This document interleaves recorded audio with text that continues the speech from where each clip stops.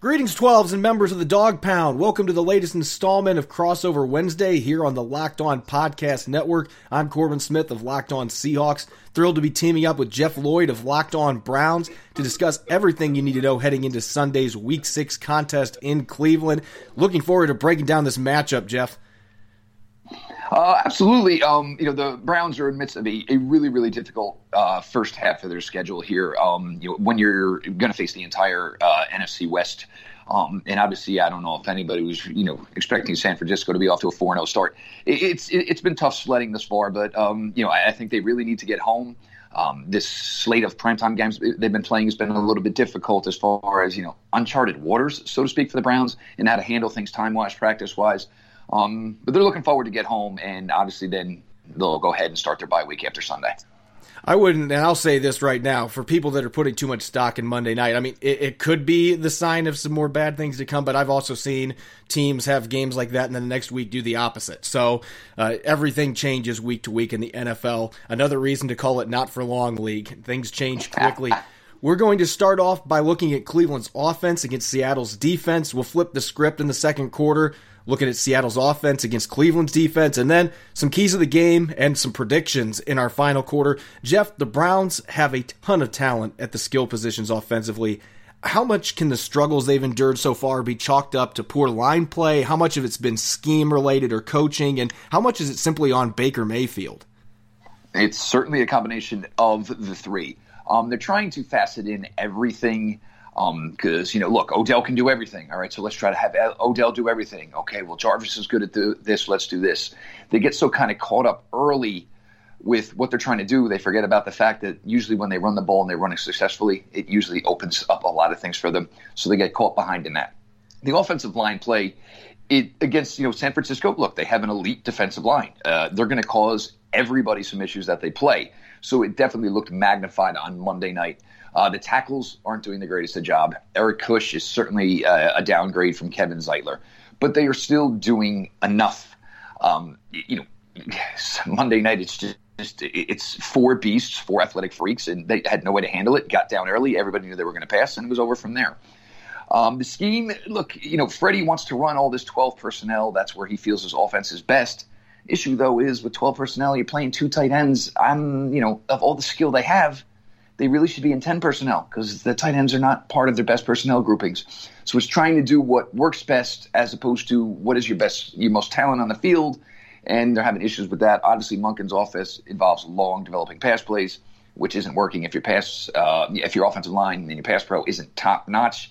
And Baker himself, he's kind of hooked into one read because he had a lot of success with it last year. He needs to get back to essentially what we say, walks and singles. You're not going to get 20 to 30 yards on every play. Get yourself to 2nd and 4. Get yourself to 3rd and 2. Just keep making positives, and then the big plays will open up. Yeah, last year they had a lot of success with that when Kitchens took over as the head coach. Interim coach midway through the season, a lot of the quick passing game, and it seems like this year from the couple games I've been able to watch that they're really trying to force the issue with long developing deeper routes, and Mayfield's trying to hit a home run regularly, and for one thing, the offensive line's not going to allow that to happen much of the time. And two, he's struggled making the right reads in those type of plays. So I look at this game, the Seahawks pass rush has not been as good as what I anticipated that it was going to be, at least up to this point. But some of it can be chalked up to the fact that Clowney and Ziggy Ansah, those two guys, didn't have training camp or the preseason. For different reasons, obviously, but Clowney came in week 1, was trying to learn the defense on the fly. Ziggy Ansah was coming off shoulder surgery. He didn't even play the first 2 weeks. So those two guys are still figuring things out, and they both look like they're really getting close to having a breakout game. I don't know if that's going to be coming up here on Sunday or not, but certainly watching the way the 49ers line was able to get pressure, and they've got a ton of talent, like you mentioned, across the board there with Buckner and Bosa and Dee Ford and all those guys that they've got. They've got a really good pass rush, but the Seahawks have plenty of guys that can create havoc. Quentin Jefferson in the interior has been their best pass rusher so far this year. 7 quarterback hits, a couple of sacks. He can rush from 3-tech and defensive end as well. So, I mean, they've got some really solid pass rushers. They just haven't been able to consistently put it together. First half against the Rams, they looked great. They were getting to Jared Goff consistently. Second half, they were not able to do much. They were ghosts, and that's been the issue, inconsistency. I don't know what we're going to see this weekend, but if the Browns' offensive line doesn't ratchet things up a little bit, certainly Clowney, Anza, Poona Ford, Quentin Jefferson, those guys are all capable of creating pressure. Rasheem Green's had a really nice second season so far, so I look at that as an area the Seahawks can certainly exploit the Cleveland Browns in this game if they're able to get some pass pressure and get home against Baker Mayfield. And as I mentioned, Jeff, this is a talented group on offense for the Browns that's headlined by Odell Beckham Jr., Jarvis Landry. They are missing David Njoku. Maybe that goes with what you're saying with having two tight ends in the field. You don't even have your best one right now. So maybe switch up how you're using your personnel a little bit. That's a big loss for the passing game. The Seahawks secondary has been good. Man, that might not even be the right word. They've been decent. Not great this year. How do you see the Browns trying to attack the back half of that defense? This is not the Legion of Boom anymore. I had that in my notes. What was life like after the Legion of Boom? And you can get that to in a second. The question's going to be, is Rashard Higgins? And it's weird to say, your third or your fourth receiver is, important. But Rashard Higgins is. Baker has his best rapport with him. We thought we were going to get him back Monday night. Apparently after, 3 straight days of practice, then he was a little bit sore. So hopefully my guess is maybe they'll lighten the practice load this week so they can get Rashard Higgins back. Antonio Callaway returned from his suspension on Monday night, caused 2 interceptions, one by running the wrong route, the other one by knocking the ball up into the air. So he caused both those interceptions, not to mention not lining up where he's supposed to. Also missing his assignment on an Odell Beckham Jr. reverse. And subsequently, after 20 snaps, got himself benched. They need Rashard Higgins back. He's a pro. He's great on the scramble drill with Baker Mayfield.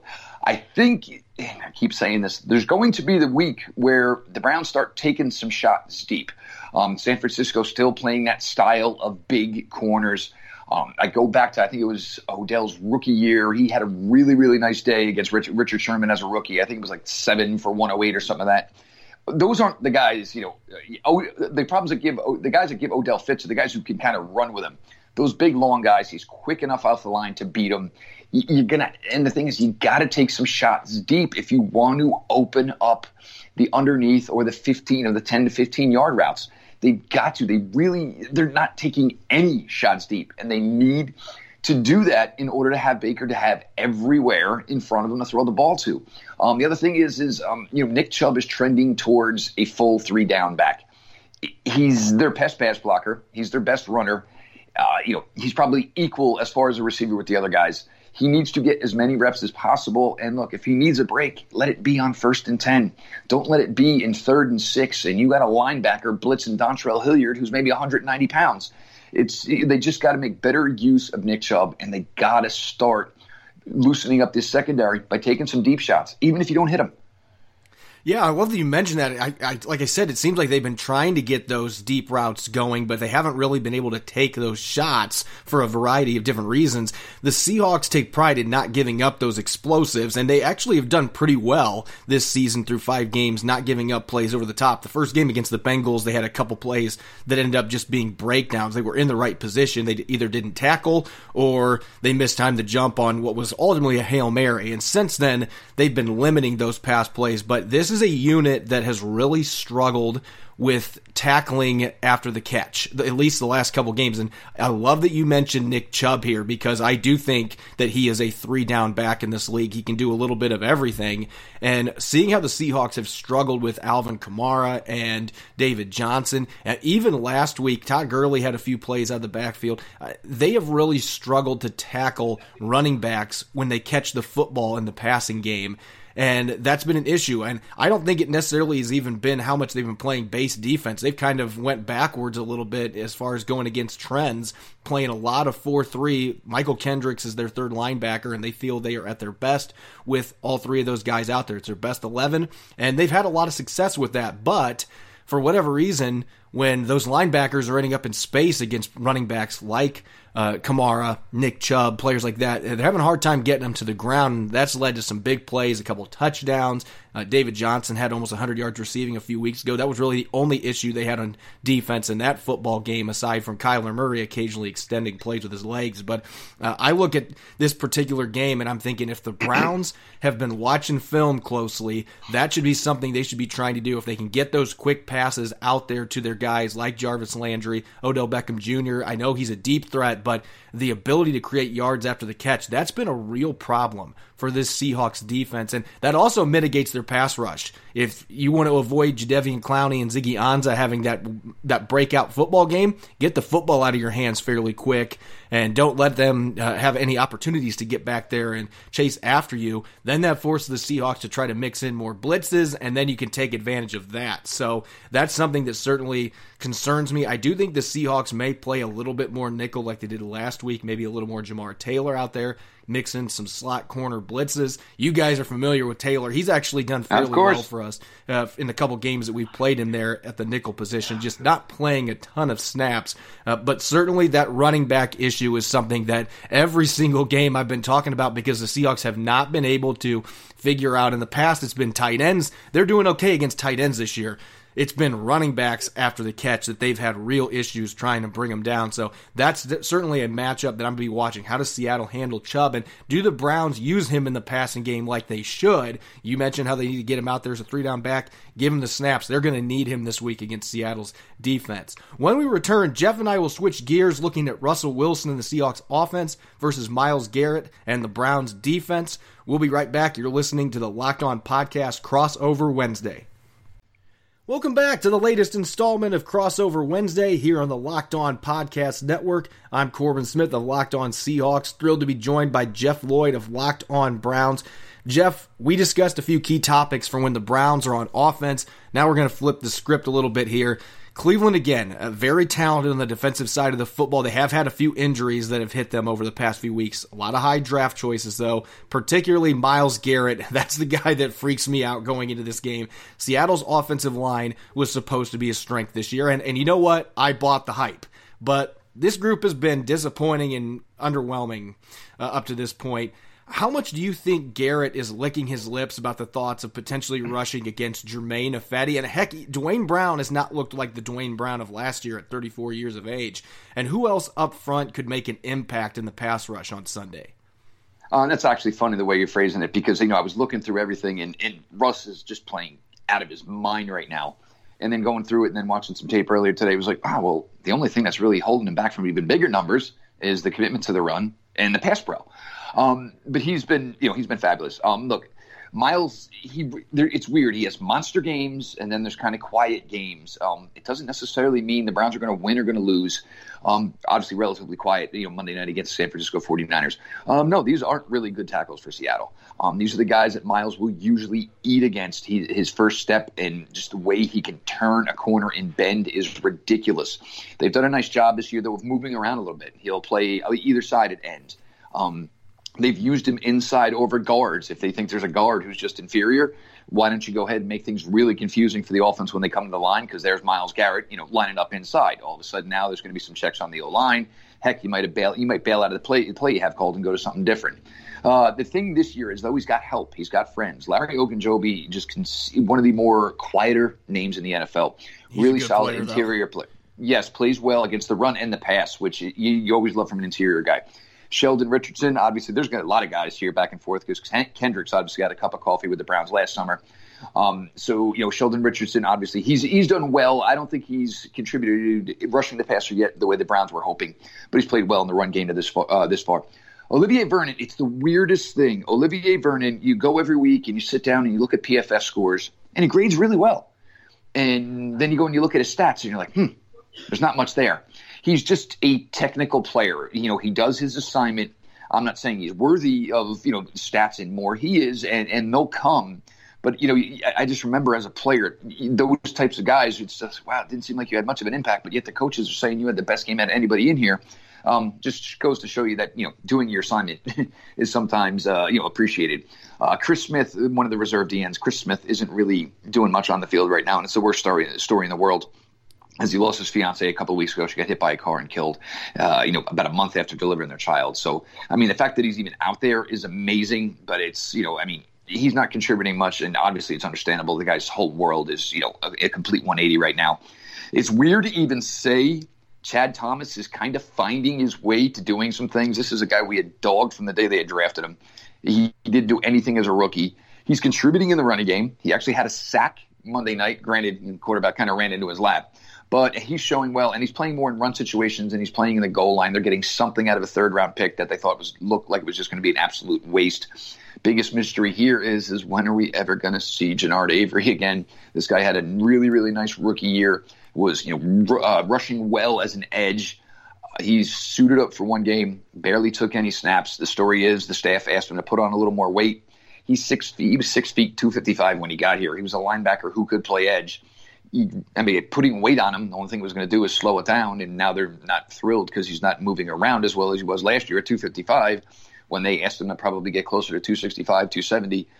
So kind of wasting a second year out of a really talented player. But those are your main six, and the wild card is, whether or not they decide Genard Avery is thin enough or quick enough to play.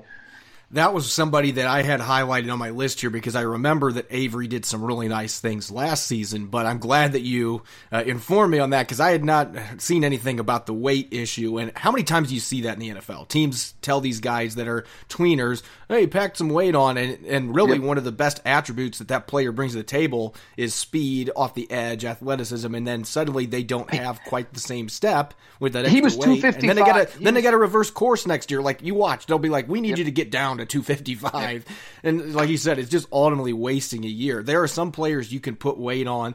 If it's a guy that's more of a power rusher, then absolutely, that plays into their hands. If it's a guy that was more of an edge guy, speedy, I'd rather have him at 255 pounds and really be able to rely on that athleticism. I guess it just depends on the player. That seems to me like kind of a questionable route to go with somebody like that. But I'm concerned, I will admit, I'm concerned about Vernon in this game because you mentioned that the production might not be there. It sounds similar to what the Seahawks are seeing right now from Jadeveon Clowney. He's getting really good grades week in, week out from Pro Football Focus. And again, I don't always agree with the grades that they come out with. There's been plenty of players that have gotten low grades. I'm like, were you watching the same game I was? And vice versa. But looking at Vernon, he's a guy, like you said, he's assignment sound. He can get to the quarterback in a number of different ways. Maybe that hasn't happened yet this year, but I think him going against a Fetty or even Brown, that creates some issues for the Seahawks. Every week you have to wonder, who are the edge rushers, and are they going to be able to take advantage of the tackle Seattle has? And Dwayne Brown's been really good for the most part since they got him. He has been dealing with a biceps injury, so maybe that's impacting his play right now. He hasn't looked as sharp as he did last year, being a second-team All-Pro. He has not looked that sharp this season through 5 games. It's still early. A lot of times offensive lines don't really gel, especially with the way the preseason and training camp are now. Don't really gel until they get to week 6, week 7 of the season. That's just the way things have changed. So the Seahawks are hoping it was like last year and that line really shores things up. If they're able to do that, then as you mentioned, Russell Wilson, it hasn't really mattered who he has played this year, what type of defense that has come after him. The Pittsburgh game, the Steelers get 4 sacks against him really quick in the game, and you're thinking, oh boy, it's going to be a long afternoon. And next thing you know, Russell Wilson's just putting the offense on his shoulders, and they rally off 3 straight touchdown drives in the second half. And that's just been what he's been doing. Teams have been trying to get pressure on him, and I don't know how he does it. I don't know how he gets out of some of the sacks that he has. There's got to be eyes in the back of his head, maybe on the sides of his head too.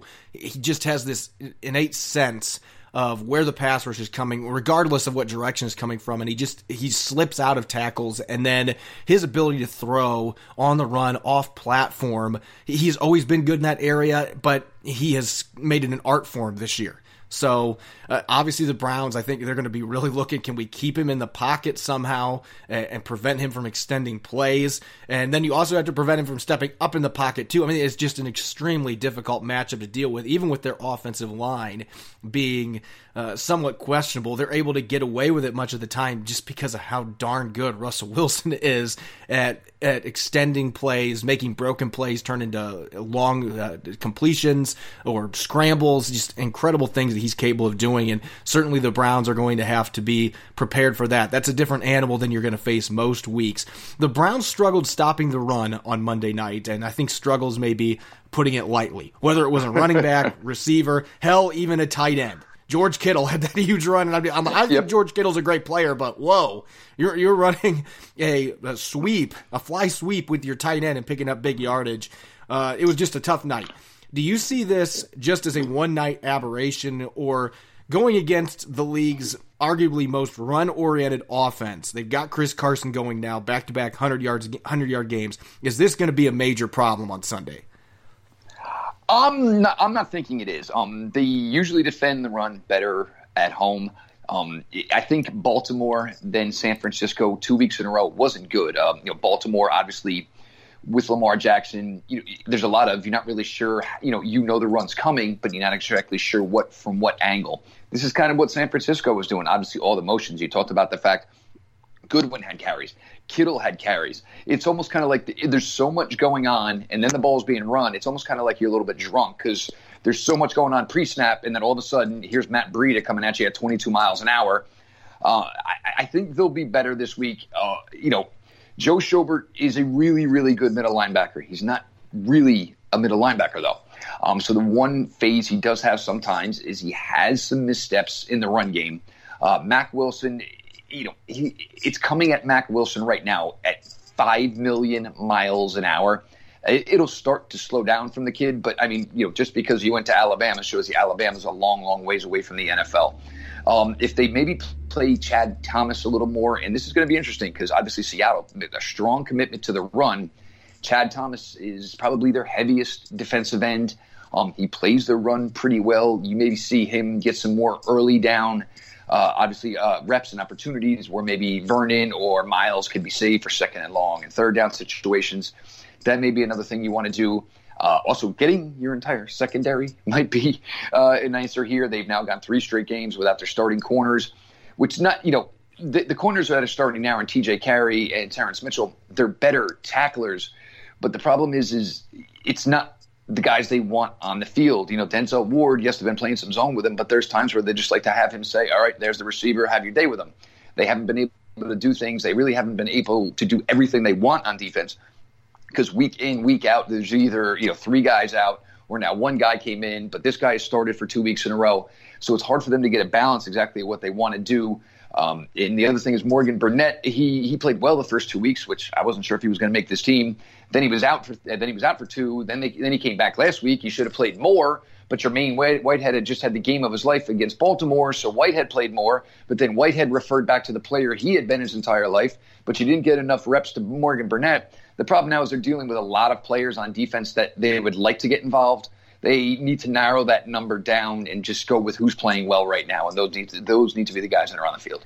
That can be a recipe for disaster when you've got a secondary that's in flux like that. If they're still dealing with a lot of those issues going into this game, because I just mentioned how Russell Wilson can extend plays and how good the Seahawks receivers are at changing up their routes, making adjustments to get open when he does scramble and get outside the pocket or steps up in the pocket. The Seahawks receivers are as good as any group at doing that, and they've also got a lot of explosive athletes on the outside. I think if the Browns are shorthanded on the outside, you're going to see, and this is still a very run-oriented offense, but I think Brian Schottenheimer has made some strides as a play caller, and I think he's going to immediately notice, okay, we got backup corners going against Tyler Lockett and DK Metcalf. Metcalf has been able to take the top off the defense several times already in his rookie season. I view this as a game that they could potentially take advantage of that, and especially if the play gets extended. How many times do you see Wilson end up throwing a 40 or 50-yard bomb on a play that lasts 7 or 8 seconds because he somehow gets away from pressure and buys himself time, and he's so good at throwing on the run and off platform, they find guys downfield. I view this as a game, if those guys aren't able to get open, which I think they can if they're playing against backup corners still very early in the week. We don't know what the injury report's going to look like. But if they're playing against those backups and it's a secondary that's just been playing musical chairs, that does not necessarily bode well against the Seahawks receivers, who, quite frankly, I feel like they've gotten a little bit I feel like they haven't gotten quite enough love to this point with all the success Russell Wilson's having and everybody say, but he doesn't have anybody to throw to. Yeah, but DK Metcalf's a pretty darn good rookie. Tyler Lockett is an elite receiver that's just playing in an offense that doesn't throw it as much. If he played for other teams, he'd be putting up 1,200, 1,300 yards receiving easy. And he's been dynamic. And Will Dissly's been one of the best receiving tight ends in football. So I think the weapons they've gotten, some may argue it's all on Russell Wilson, but I mean, those guys have exceeded expectations, and they got a couple other receivers that are capable of making plays too. David Moore is a guy that just came back from injury a few weeks ago. He scored his first touchdown of the season. He can make a lot of things happen with the football in his hands after the catch. I expect the Seahawks to take advantage of that a little bit more here in the near future. They've got some weapons. Jerron Brown's a guy that can come up with some big plays. So I look at that secondary for Cleveland right now. If they're at full strength, then obviously a lot of talent. Denzel Ward is a really good young corner, but if they're banged up back there and they're missing a bunch of guys, that has to be part of the game plan for the Seahawks to attack them, and not even necessarily vertically, but you've got to be able to attack those corners, and that's where being aggressive with the passing game early really comes into play, and then you can get that run game going with Chris Carson, Rashad Penny, maybe CJ Prosise gets a few carries in this game as well. They've certainly got the horses back there, but this looks to me like a game where pass to run rather than vice versa against this Browns defense. And that also helps, that quick passing game. You can take Myles Garrett out of the equation. That's really the biggest issue. Can you get those pass rushers to be mitigated? When we come back, we are going to be looking at a few keys to this football game. What do the Browns need to do to beat the Seahawks? What do the Seahawks need to do to win their third straight game? And of course, we're going to dish out our predictions. You're listening to Crossover Wednesday here on the Locked On Podcast Network.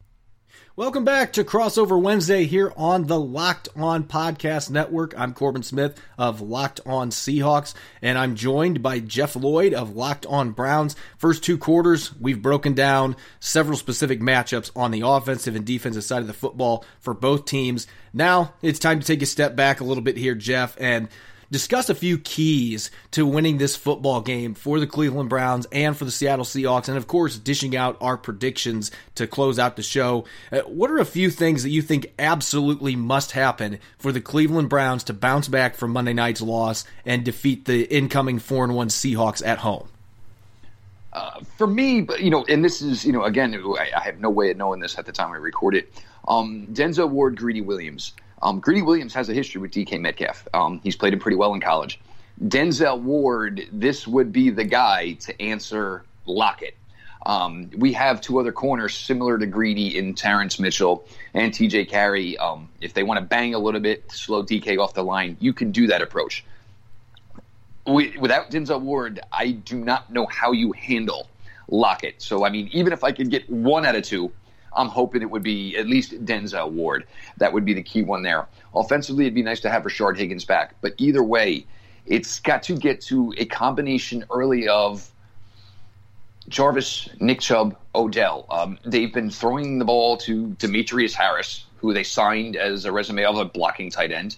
I don't know why they're throwing him the football. I don't know why they're giving him red zone opportunities. Antonio Callaway, gone for a month on suspension.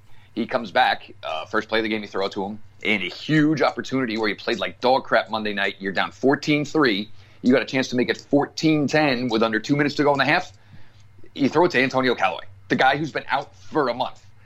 Stick with what – there's a reason Jarvis makes this money. There's a reason Odell makes this money. There's a reason Nick Chubb is most likely going to make this money.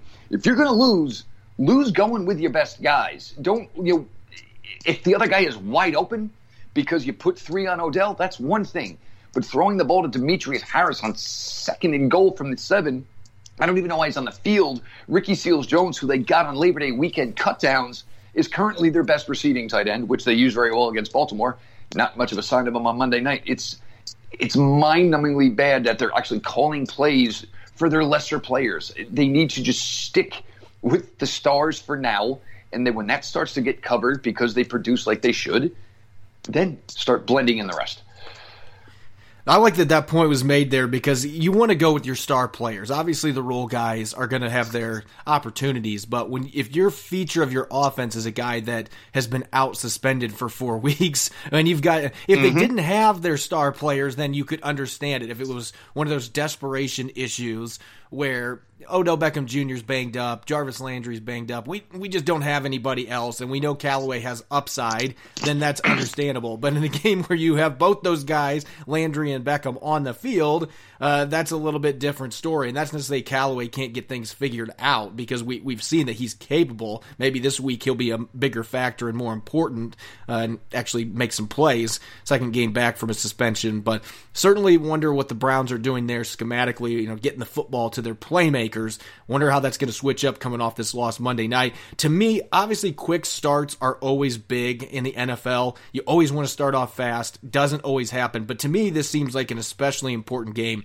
for the Seahawks to get off to a quick start, not just because it's on the road in a venue that they have played horribly the last couple of times they've been in Cleveland. Granted, Russell Wilson was not on the team yet the last time they played in Cleveland. They had clipboard Jesus, Charlie Whitehurst, playing quarterback in that game, and that was one of the toughest football games that I've ever watched at any level. But anyway, I digress.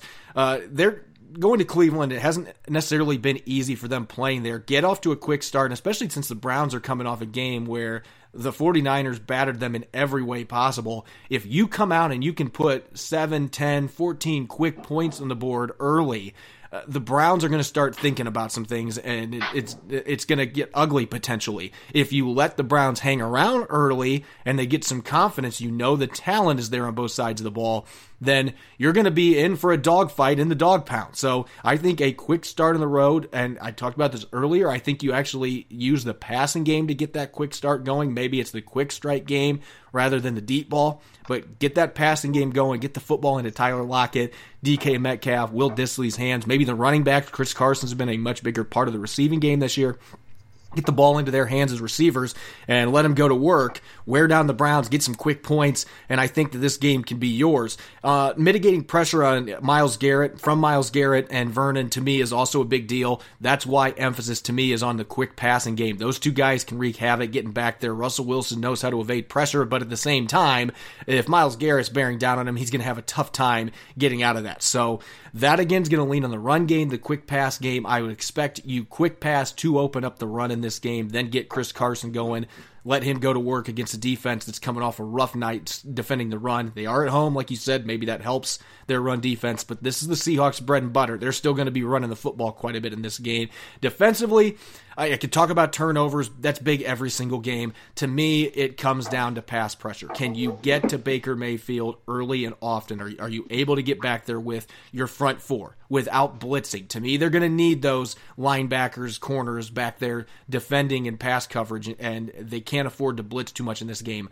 That, to me, is something Baker Mayfield can actually take advantage of. If that front four is able to get home, something the 49ers had a lot of success with on Monday night, Clowney, Anza, and company get back there, and you can force Baker Mayfield into making some throws that he probably shouldn't, or you can get some sacks, then really take the Browns' offense out of any rhythm. And that, again, that's another quick start. If you can get a couple quick 3-and-outs or really short drives out of the Browns' offense, it's going to start getting into Cleveland's head a little bit, like, here we go again. Freddie Kitchens, if you win the coin toss, just defer to the second half. You don't take the ball. It's one of the best things they have going right now is their specialists. Austin Seibert kicks off, and he gets this ball that lands anywhere between the goal line and about the 1.5-yard line, forcing guys into returns. The Scottish Hammer has been fantastic. Gillian as a punter. But just go with the smart approach. Defer to the second half. There's a reason the team that wins the toss usually does that 95% of the time. Looking at predictions for this game, we're already getting really close to kickoff, less than 5 days away from that Week 6 matchup in Cleveland. What do you think is going to unfold? Do the Browns get a bounce-back victory, or are they going to fall to 2-4, the inevitable hole that you wanted to avoid this year in Cleveland and really thought this team was going to avoid? What happens? How does this play out? I think they're due for a victory. I think the bye week, the incentive there, the fact that they're going to be able to sit down, regroup for a little bit before going to New England, which is the litmus test for any AFC team. I feel a lot better about it if you have a Denzel Ward and a Greedy Williams, or at least Denzel Ward, like I mentioned. Yeah, I'll feel a lot more better about it. I think they're against this defense. You can put points up against them, and like we had talked about, you said maybe the pass protection is causing you concerns. There's been games where this Browns D-line has just been utterly dominant. Yes, it's a little bit more difficult to do because Russell Wilson by no means is a statue. But I feel like they can get enough going on offense with Nick Chubb, with Odell Beckham, who really needs a big game. He's been quiet. He's been a good soldier.